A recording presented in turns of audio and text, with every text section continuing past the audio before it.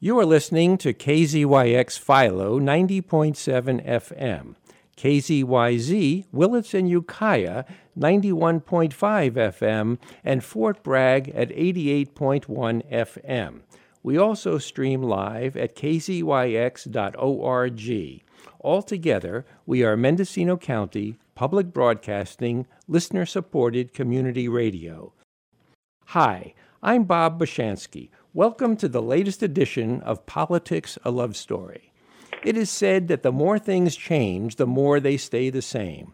The tribalism that was seen in the contested election of 1800 is still with us, albeit in a slightly different form, and of course with different players. Our guest today has written a book that helps explain it all. He is James A. Marone, the John Hazen White Professor of Political Science and Public Policy at Brown University. And his very informative book is Republic of Wrath: How American Politics Turned Tribal from George Washington to Donald Trump. I am very happy to welcome Jim Marone to Politics, a Love Story. Hi, Jim. Hey, Bob. How are you doing? I'm doing great, and how are you? I'm doing great, too. Thanks for having me on. Oh, well, thank you for being here.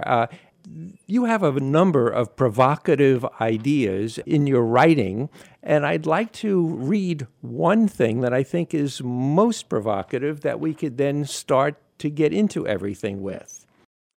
During the first presidential campaign, when two parties each fielded a single candidate in 1800, 7 out of the 16 states changed or debated changing the election rules. As parties developed, they grew more brazen about rigging the process. To this day, there is no neutral arbiter to oversee elections, carve the districts, decide who qualifies to vote, determine registration procedures, specify how votes are cast, count the ballots, or adjudicate the disputed returns. There are few rules and almost no guidelines, just political muscle in the states and towns. Rigging the rules is simplified because, astonishingly, there is no right to vote in the United States. It is up to the states. So my question is, really? Amazing, isn't it? You know, I went with a simple question and went into researching this book, which was things seem so angry and tribal and partisan now. Let's see what's really different and what's the same over time. And to my shock, I noticed right from the election of 1800, they were all fiddling around with the rules. And that just kept happening. I went election after election, and I looked, and I just thought, there is this constant battle over who gets to vote, how they vote, under what conditions they vote, and that comment, "There is no right to vote," that is actually a direct quote taken from Bush v. Gore. It's a Supreme Court decision in which the majority said there is no right to vote for the electors for President of the United States.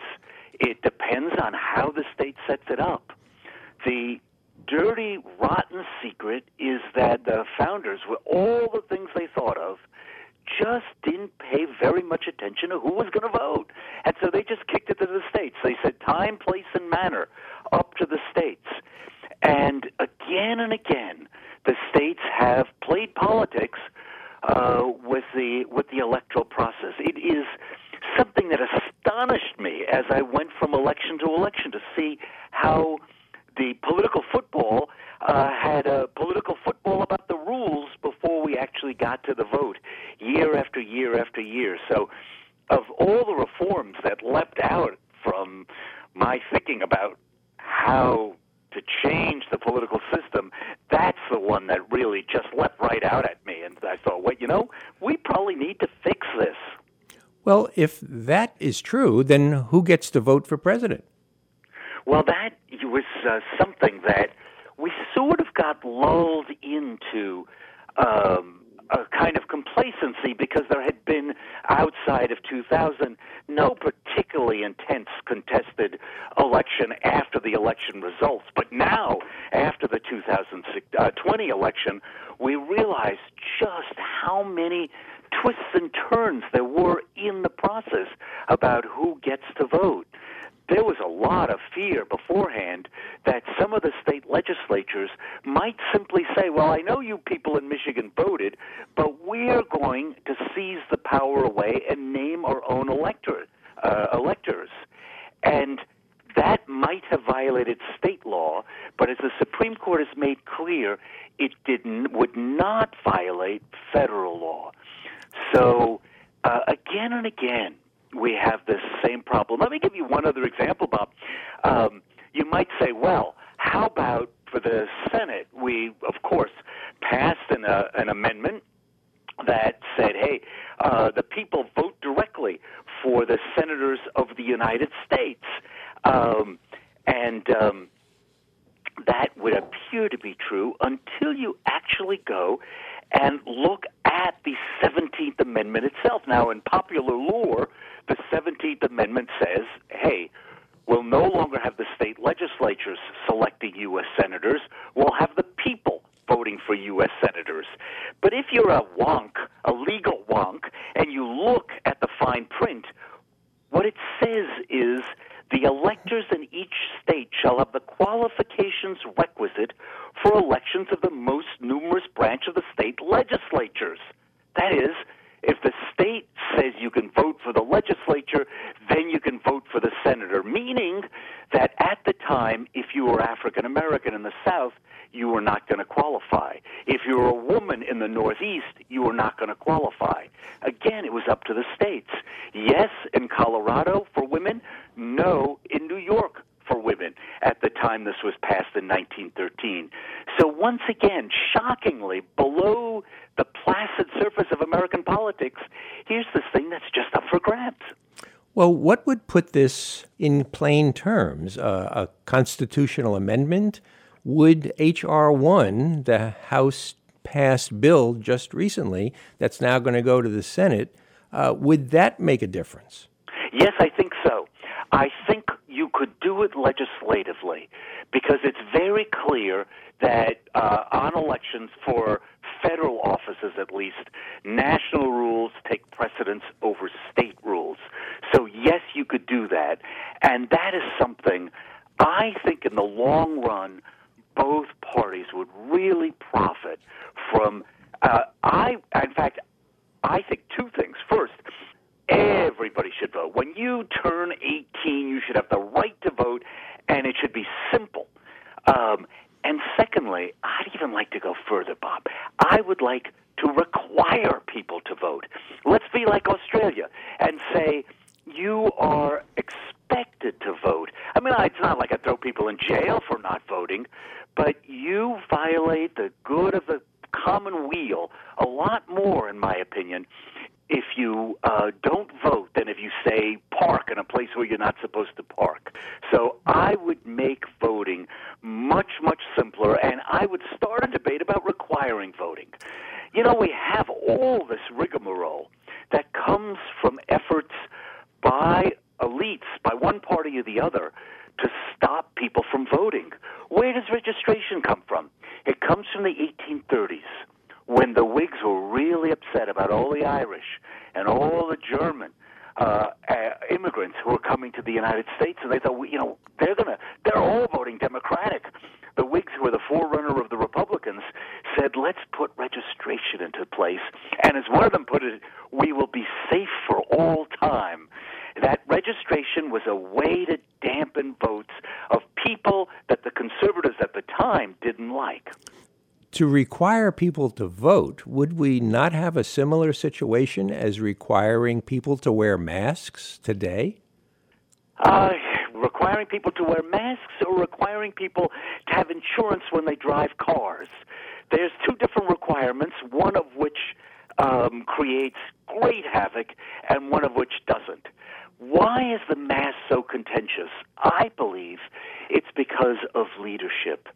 Now, some of your listeners who hate masks might differ from from me on this, but I have often imagined that if President Trump had made mask wearing a sign of patriotism, and if he had looked out there on television and said, we're fighting this war, if you see someone without a mask, you walk right up to him and you tell him, put a mask on.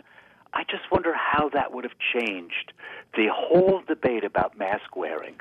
But when he expressed skepticism, it seems to me that opened the door for a kind of strong feeling against mask wearing.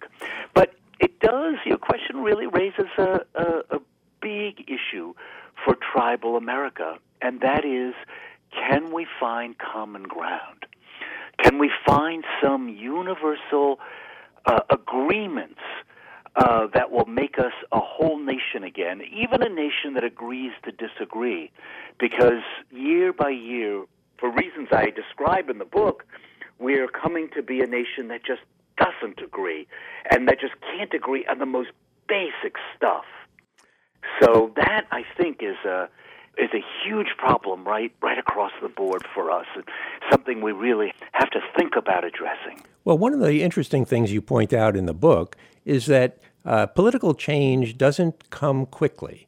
Something that's suggested today is not going to happen tomorrow. It takes sometimes decades before it's fully implemented. So I think that right now, I don't see bipartisanship as being a simple solution to anything. It may occur over the next few years or a couple of decades. But this is a great book, packed full of facts and interesting pieces of information that, as much as I speak to many guests, read many books, I had no idea. You enlightened me in many respects, and I'm hoping that we can enlighten our listeners.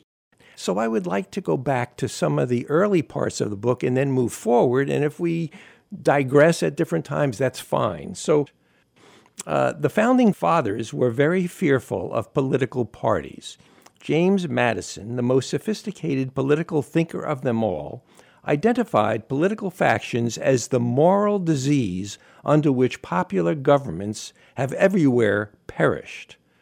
And I love Jefferson, who always had the best quote at the end of that paragraph, said, if I could not go to heaven but with a party, I would not go there at all. I'd rather burn in hell than join a political party. Strong words from the guy who started the Democratic Party to oppose George Washington's policies. The founders, as you can look them up on almost everything, but not on parties. They hated the idea. And yet, what turned out was within 6 years of the accepting of the Constitution, by George Washington's second term, we were deep into parties. And here's something most people don't, most people kind of agree with the founders. They don't really like partisanship. But the dirty, rotten secret is we need them. We need to have debates about the things we disagree on. And I'm talking about, let's mandate voting and all that stuff. But at bottom, the reason I want to make sure everybody votes is because we have a lot of disagreements, and we always have. And politics is how we answer those disagreements, the way we fight this stuff out. So once we agree on the rules, then let the parties have at it. That was one thing that George Washington and Thomas Jefferson and James Madison got wrong, that we need parties, and they knew within a few years that they were going to have parties, and sure enough, James Madison and Thomas Jefferson and Alexander Hamilton got busy organizing parties. Now, they thought they were sinning. They thought this was a terrible thing to do, but they thought the questions before the young republic were so important that you had to have like-minded people fighting against the people who were obviously wrong. And so parties developed against their will. They became big and they became strong. America, the United States, really were the people who thought through, who introduced mass political parties to the world. And within 30 years, by the election of the 1830s and 1840s, parties were amazing mass organizations with great parades parades and all kinds of hoopla. The Americans really took party politics very seriously in that golden age of parties, and we've been having parties ever since. So, problem. Founders hated it, and so they didn't give us any rules. But the American genius for finding a solution to the problem at hand created parties, and we've had parties ever since. And boy, we've had great party battles over time. I think there's a logical underlying reason for all this to occur. As you point out, Jim, in 1800, out of a population of only 5.3 million people, only 62,000 men voted. Today, we have over 350 million people, and in the last election, 152 million voted. You have to have parties to help get everything together. You can't just do it from one little place. Who was it that campaigned in Ohio from his back porch? Yes. McKinley did that, running against the great commoner, William Jennings Bryan. Bryan was one of the first candidates to go around the country and campaign for himself. Before that, it was thought to be indecent to actually campaign for yourself. And McKinley, they said, "My God, Bryan is going everywhere." He went before a crowd in New Haven, and people thought, "Well, New Haven, there's no chance that the Democrats are going to take Connecticut. What's he doing in New Haven?" And the Yale men all went and heckled him. And he said, "Well, I don't speak to the current Yale men, but when you have lost your ill-gotten gains that you've inherited from your father, I'll speak to your sons, and they'll listen to me." So there's Bryan going around the country. McKinley very calmly spoke from his back porch in Canton, Ohio, and the Republican committee would just bring in thousands of voters who would stand politely and listen to McKinley. They raised a lot of money. His campaign manager would go to business leaders and say, "How much will it cost you if that populist wins?" And they'd say, "Oh my gosh, it'll cost us a ton of money." And they said, "All right, write a check." So it was the McKinley campaign that invented campaign finance. They had the business people writing checks, and lo and behold, McKinley won and restored business against the great populace, the great commoner, who never was elected despite his great popularity in the rural districts of the country. But it is said that the 1896 great commoner eventually won his election when Franklin Roosevelt took many of his ideas in 1932 and put them into place. You are listening to Politics, a Love Story. Our guest today is James A. Morone, who is the author of his newest book, Republic of Wrath: How American Politics Turned Tribal from George Washington to Donald Trump. We're jumping back and forth in history, but I wanted to point out that today, or if not today, then last week or next week, Congress is going to be holding hearings about content providers for TV stations airing misinformation purposefully. Yet after the Sedition Act of 1789, newspapers supporting either the Federalists or the Democratic Republicans with what we would call today fake news could be put in jail. Yes, that is one of the great chilling moments.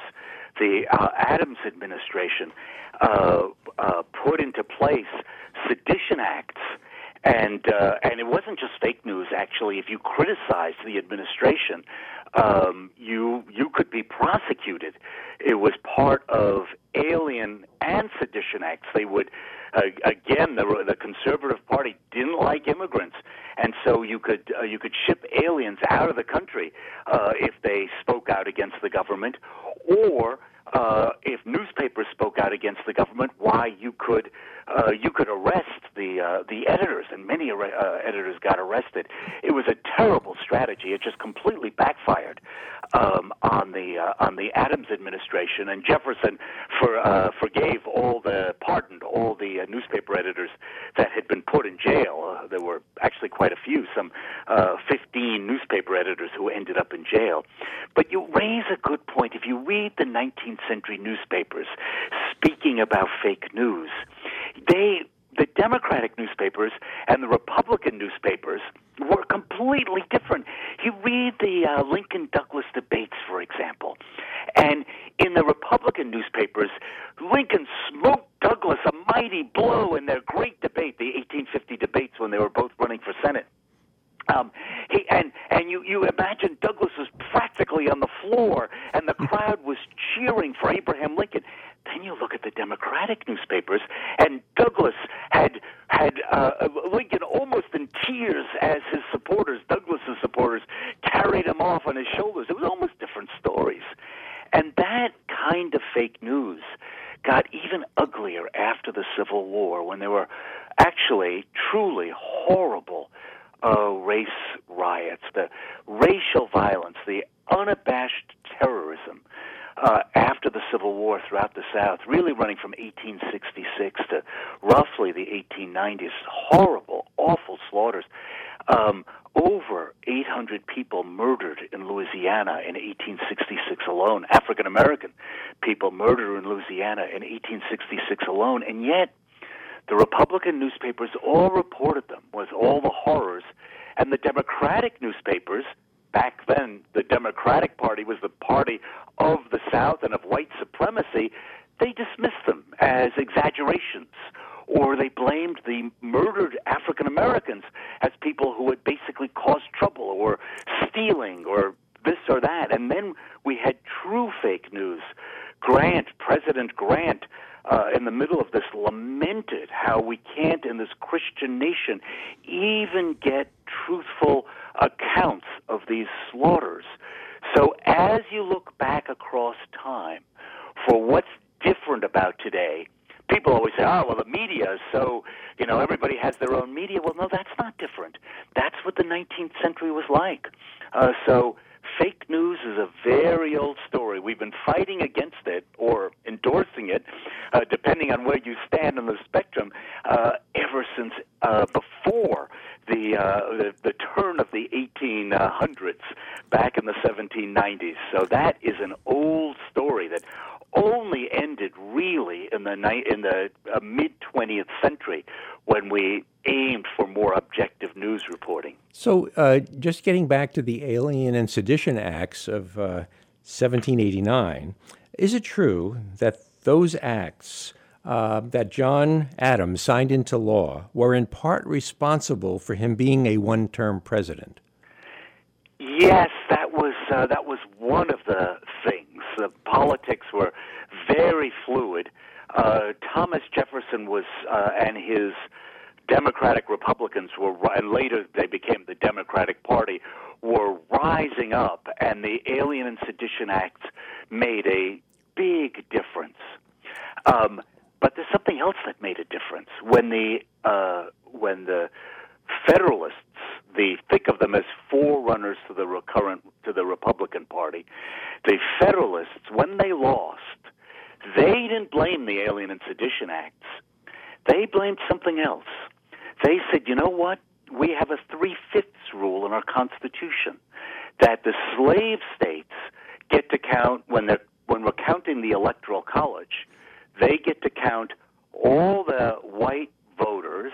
That counts as one. And then any slave in any southern states counts as 3/5 of a vote. And so we add that all together. And they said, the southern states all went to Jefferson, and they all had an enhanced electoral college vote because they got 3/5 of a vote for every slave and one vote for every free person. And that additional vote, the 3/5 of all the slaves, gave them something like an extra 11, 12, 13 electoral college votes. And at the time, that's what Jefferson won by. So if you were a Democratic Republican, you would say people were furious at the Adams administration for signing the Alien Act, signing the Sedition Acts. They were un-American. They violated the First Amendment. People hated it. And you'd be right. If, on the other hand, you were a supporter of the Federalist, you would say that Jefferson was carried into the Temple of Liberty on the shoulder of slaves. And many historians today, going back and looking at the numbers, would also agree that that was also part of that election. Notice, Bob, how far back this great debate over race goes in American politics, that we're fighting about it even then. We have had, for all these years, majorities have often been the minorities when it comes to voting, either because of the Electoral College or because of other things. But for instance, I was reading just the other day that we have a 50-50 tie in the Senate, and yet the Democrats' 50 senators represent 41 million more Americans than do the 50 Republicans. Yes, that's a striking figure. The Republicans have won one presidential election popular vote, and they've won one, just 2004. Since Dukakis was running against George Herbert Walker Bush in '88. What this reflects is something else that's new in American politics. Traditionally, each party had an urban constituency and a rural constituency. It cut across. So if you look at the Democrats back in the Roosevelt era, well, farmers were part of their constituency, but so was labor in the big cities. And so the bias towards rural voters built into the Constitution never amounted to a bias for one party over the other.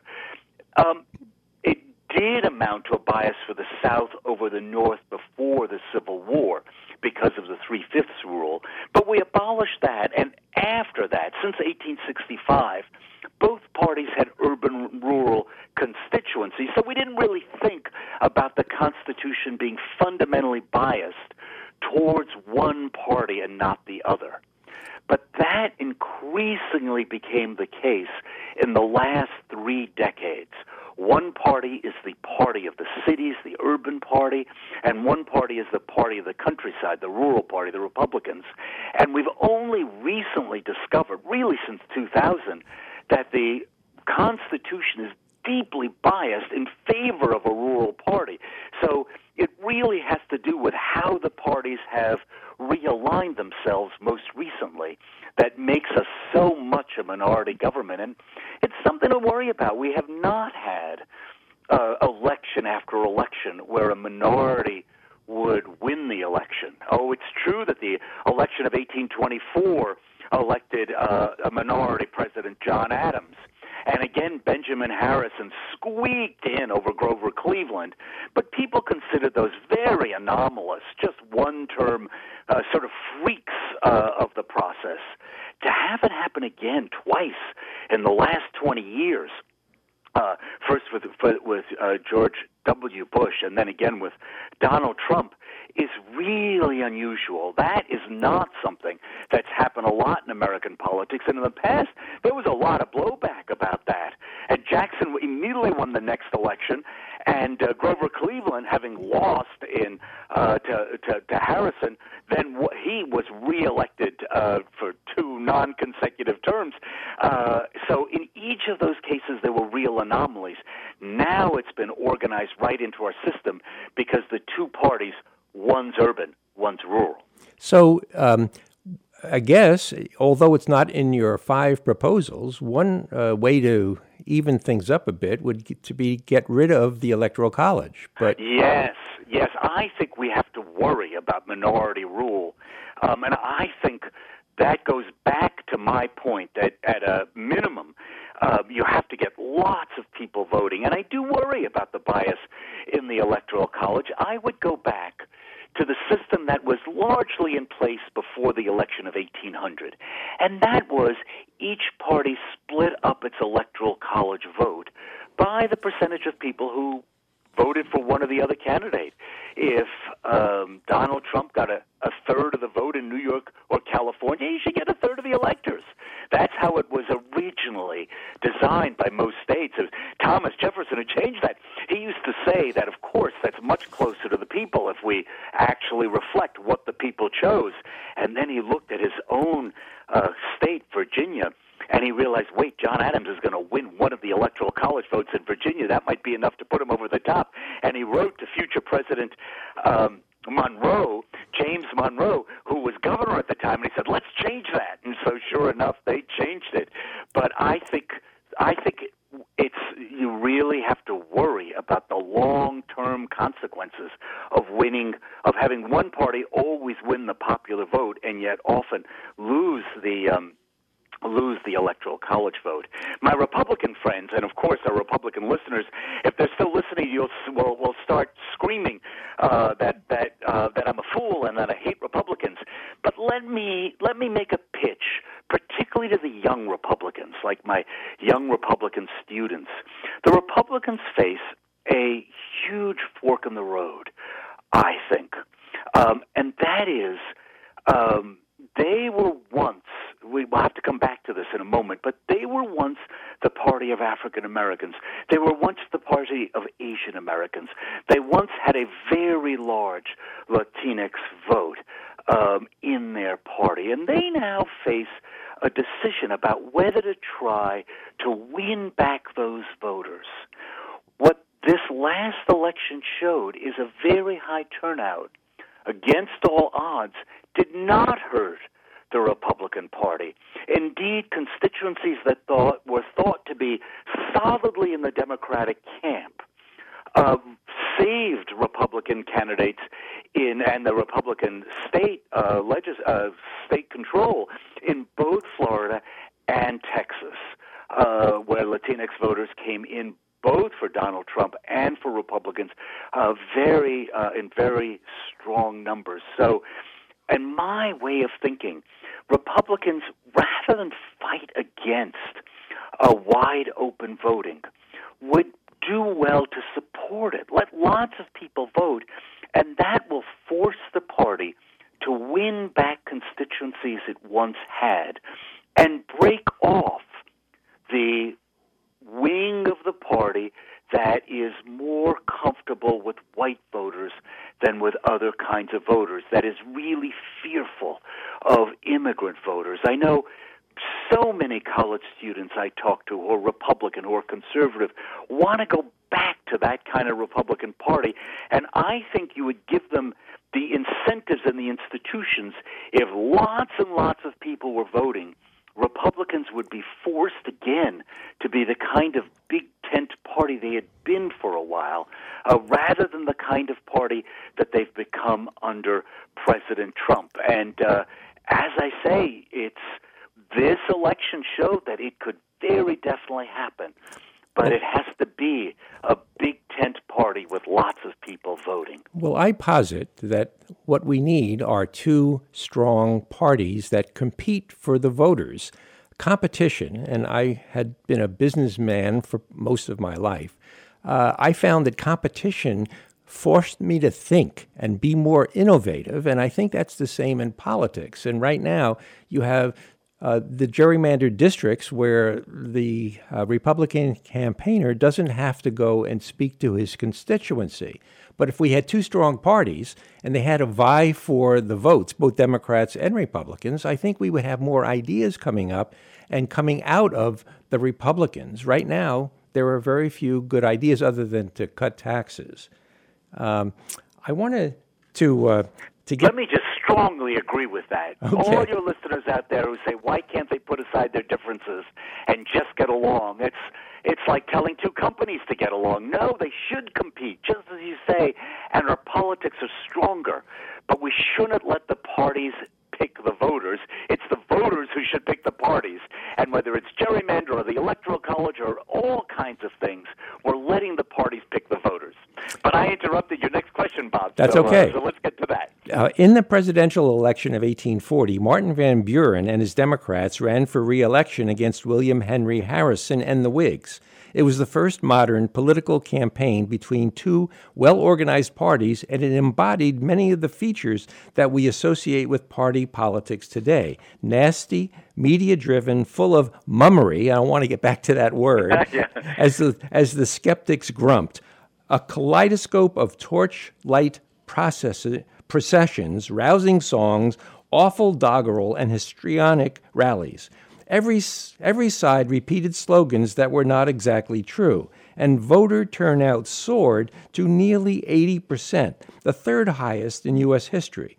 For sheer exuberance, perhaps no campaign has ever topped 1840. Is that correct? Yeah, and William Henry Harrison supporters had this huge 10-foot leather ball covered with stickers, and they would roll it from town to town. Harrison will win. Van is a used-up man. Tippecanoe and Tyler too. And people would gather in the town along the streets, and they'd scream, "Keep the ball rolling!" And that's where that famous statement comes from. Keep the ball rolling. That was a great campaign. Yeah. Yes, I guess it was. And it is said, although this is disputed, but his opponent, Martin Van Buren, we were in the middle of a terrible depression, so Van Buren was in trouble. But he used to be known as Old Kinderhook, and he would sign memos OK for Old Kinderhook. So it is also said that the keep the ball rolling was answered by the Democrats with chants of OK, OK, and that's how that expression became popular in the United States. So keep the ball rolling and OK, those both come from the campaign of 1840. In 1837, we're jumping around, obviously, and your book sort of does that because there are themes you want to follow through, and it goes beyond the next point. But in 1837, John Calhoun, a Democratic senator from South Carolina, rose on the Senate floor and declared that slavery was a positive good. Slavery, insisted Calhoun, was nothing less than a providential blessing for the slaves. Southern writers and statesmen would embellish this paternalistic nonsense. Slavery as a positive good for the slaves as well as the masters for the next 2 decades. Right up to the Civil War, yes. Slavery's apologists had been sheepish about slavery, and Calhoun was the one who really popularized an alternative view, which is let's stop apologizing and stand up and declare slavery a positive good. But that gets, Bob, to the central theme. You talked about a theme running through the book. And there's one, and it's the most important answer to the question, what's new and what's not new? What's new about our current tribal politics? It's a theme that most surprised me, and I think in some ways is the most important thing I found. It surprised me more than almost anything else. And that's this. If you look at American history, the two most explosive issues, and we've talked about both of them, again and again, from 1800 right till today, are race, first slavery, then Jim Crow, then violence, etc., and nativism, the fear of immigrants as they come to the American shores. That it's always been the most intense issues. Gender and sexuality is third, because if you try to keep populations apart, you try to stop marriage between blacks and whites, for example, or try to keep immigrants separate, you have to put strong controls on your women. So all three of those issues, race, immigration or nativism, and gender and sexuality, have been the strongest culture war themes in American history. Now, here's the key thing that I found. The parties always split those issues up. Go back, as we have several times, to the election of 1800. In the election of 1800, John Adams was terrible. He wanted to just ship the immigrants who caused trouble right back to where they came from. And the truth of the matter is, the Federalists hated immigrants. And after that, the Whigs hated immigrants. Why? Because they were all voting for the Democrats. And after that, the Republicans were not sympathetic to immigrants. because they were voting Democrat. But if you look at race, it was the Conservative Party that was much more advanced, much more generous, much more enlightened by the standards of the day. So go back to that 1800, the John Adams administration made a treaty, a very favorable treaty, to trade with the slave rebels of Haiti, who were then called Saint-Domingue, who had just rebelled and fought off their slave masters, killed in a terrible, bloody war, and the Adams administration actually made a deal with them. Indeed, sent 3 warships there to help out, and actually bombed one of the cities to help out Toussaint Louverture, who was the head of the slave rebels against a rival. The people in the South were horrified that the Adams administration was having truck with a slave rebellion, because after all, that would encourage, they thought, their slave owners, their slaves, to rebel. So notice what I'm saying. The Conservative Party embraced African Americans and Africans abroad and hated immigrants. The Democratic Republicans, later the Democratic Party, were the party of slavery. Remember, Jefferson came into the Temple of Liberty on the shoulder of slaves, but they were very open to immigrants. And indeed, they were signing up immigrants to vote before they'd even recovered from the sea voyage. So each party reached out to a different group on the fringes of political power. So for year after year, the two parties, they split up our 2 greatest culture war issues. One party embraced one so-called minority group, another party embraced another. Immigrants on one side, African Americans on the other. And so our parties kind of diffused the culture war. It's not that we didn't really fight about them, but the parties didn't mainline those fights into our politics. I wanted let me just finish this point. Sure. I'm sorry to interrupt. The story of the last 50 years is the story, and we can talk about this more if you want, of one group after another coming into the Democratic Party. African Americans first, and that's a very interesting story. Asian Americans were last. They voted for Bob Dole over Bill Clinton. They're just about the only group that did. But then by the year 2000, they'd come into the Democratic Party. So the first time in American history, one party is the party of all the so-called minorities, even if it adds up to a majority, and the other party became slowly but surely the party of white voters. If you look from 1972, all the way to 2020, the Democrats in presidential elections averaged 39% of the white vote. The Republicans were the party of white voters. The Democrats slowly but surely became the party of everyone else. And so that is the dividing line. And to me, the reason our politics have gotten so tribal, so angry, is that the two parties have fundamentally different constituencies that match up with the great culture war that runs through every day of American history. And lots of differences between the parties, of course. But that fundamental difference, I think, is what makes things so angry, that the parties really speak to different, if I could call them this, different tribes. And it's the first time in American history that it's gone like that across the two parties, with basically people who identify themselves as white and as Native all in one party, and people who identify themselves as African American, as members of different minority groups, all in 2-to-1 in the other party, in the Democratic Party. And that's the fault line, I think, that makes our politics, the politics of venom. Lots of other things get added on top of that. But that's really what we have to get beyond, in my view. And there's a lot of contradictory thought in how one party views African Americans. Take, for instance, you were talking about the slave revolt in Haiti, and the fact that the slavers of the South didn't want those ships crewed by African Americans to come because they might talk their slaves into rebelling.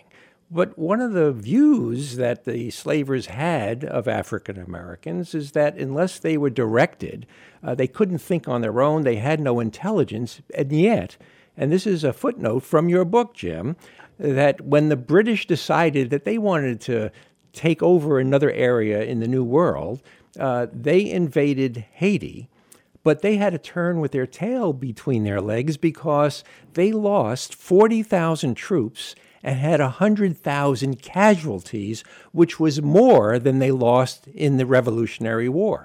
It's an amazing story, Bob. That was one which I just didn't know before I wrote this book. So the rebels in Haiti, they rebel, very bloody war. The English think, wait, this island at the time is the single, possibly the most lucrative possession in the Caribbean.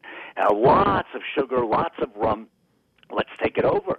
It's in chaos. So they sail in with this, as you say, this huge force, and the slaves fight them off through 4 years of bloodshed and horror.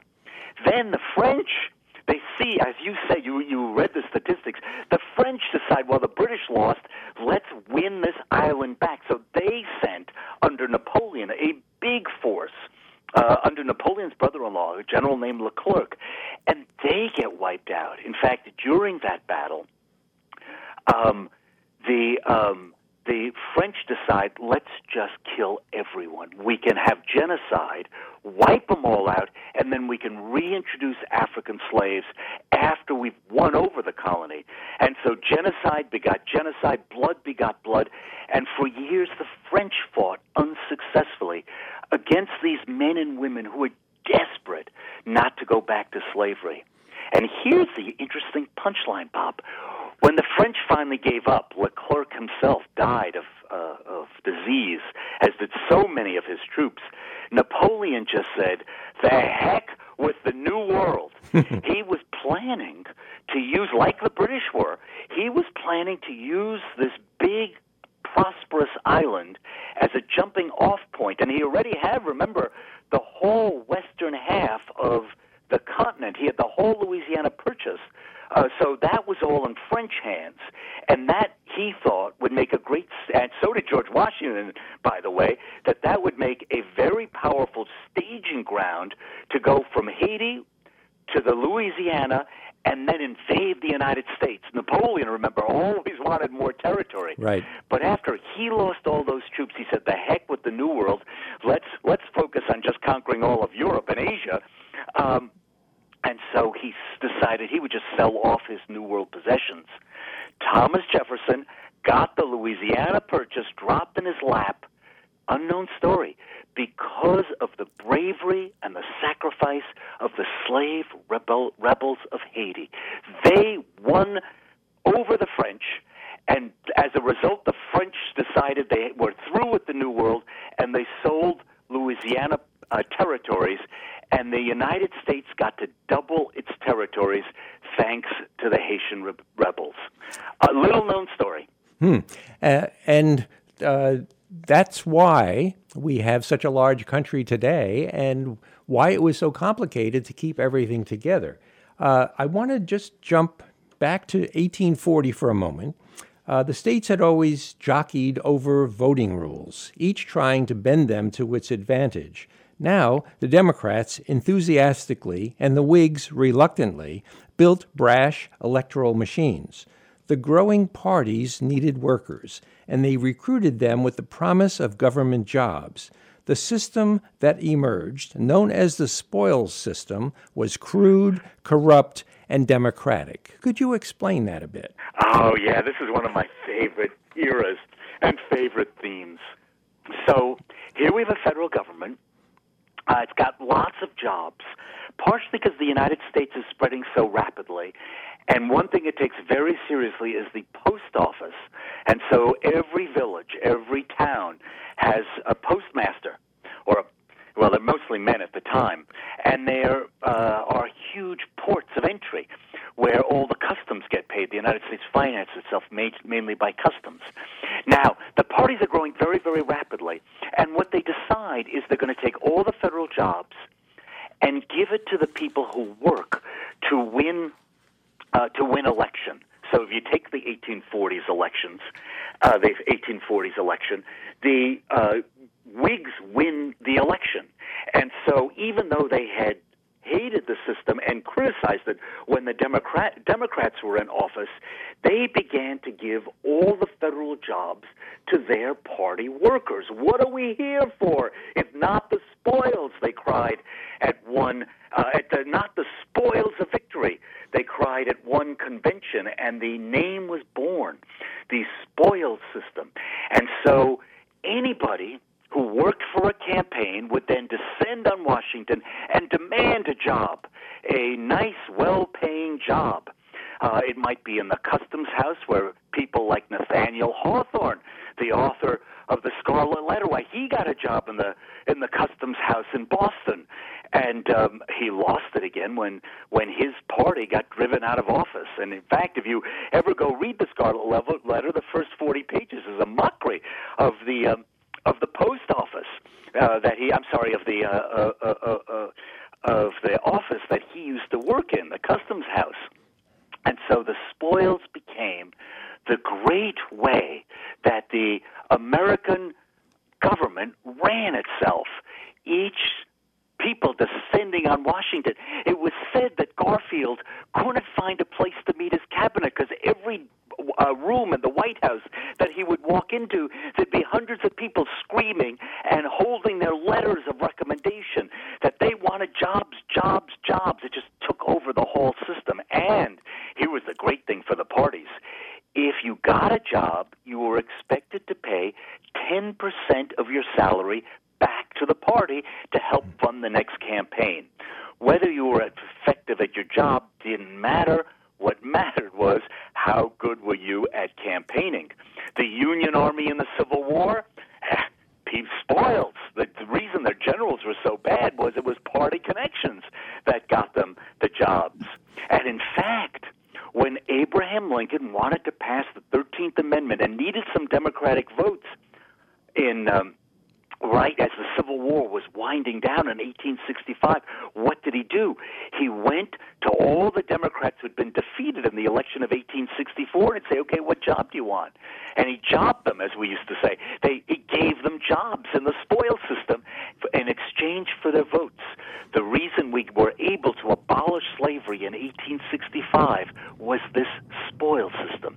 And it lasted right through the Civil War, really till the 1890s, when a group of reformers were horrified at just how incompetent government was, the progressive reformers, and they finally managed to get a civil service into place. Today, people often criticize the bureaucrats of the civil service, the deep state. Well, they were once all political appointments, and it was such chaos by 1900 in the army, in the post office, you name it, that reformers finally got a civil service into place. That started really with the election of 1840 because there were huge numbers of party workers who had to be fed and put into the various parties. And by the way, 1840 was the first time also that women got involved. They got involved almost exclusively as Whigs. The Whigs and later the Republicans were very up on women's rights. They strongly supported votes for women. They supported women's rights. It was the Democrats, the party of immigrants, who opposed them. And women first got very active in party politics in the election of 1840. So, Jim, I want to spend the last few minutes on your 5 proposals, and I came across this part of your book that actually, I thought, gives a leg up to solving one of those proposals that you had. And that is, this is after the 14th Amendment, which defined citizenship. If a state abridged the voting rights of any male inhabitant, that state's basis of representation would be reduced in proportion to the male citizens who had been cut out. States would still define who votes, but repressing voters would cost them their voting power. Yeah, I was reading the 14th Amendment. I saw that. That's a forgotten letter in the Constitution. And I've never heard anybody in the Constitution through the 14th Amendment. It's the deep in the 14th Amendment. It's Section 2 after equal protection of the laws, the famous part of the 14th Amendment. I've always wondered, wouldn't it be interesting if we started pressing for that, if we resurrected that part of the 14th Amendment, saying, no, you can't suppress votes, and if you do suppress votes, we've got the mechanism in the Constitution to punish you for suppressing votes. I think we've actually got the legal authority to do that. And I think young Republicans, eager to win their party and speak to new constituencies, and many, many Democrats who think, but maybe not as soundly as they believe, who think that wide voter turnout will advantage them, I think many people might want to give that a second look. And I have to add one more thing. I don't know if you're going to bring it up, but one other lesson from studying history: everything always changes. So any reform that you think, not a chance, no way that's going to happen, well, you just wait a while, because things really, really change with time. Nothing stays the same. I always illustrate this by pointing to an electoral map from just a generation ago, that if you looked back to the Dukakis versus George Herbert Walker Bush election, Dukakis knew for a fact that he was going to win West Virginia, because all Democrats won West Virginia. Bush knew for a fact that he was going to win for California or Vermont. California had gone Republican 8 of the 9 previous presidential elections. Now look, West Virginia is one of the 2 or 3 most Republican states, 2-1 Republican. California, one of the most blue states. Vermont, even bluer. It all changes all the time. So when someone makes a proposal and you think, that'll never happen, well, you're just thinking about now.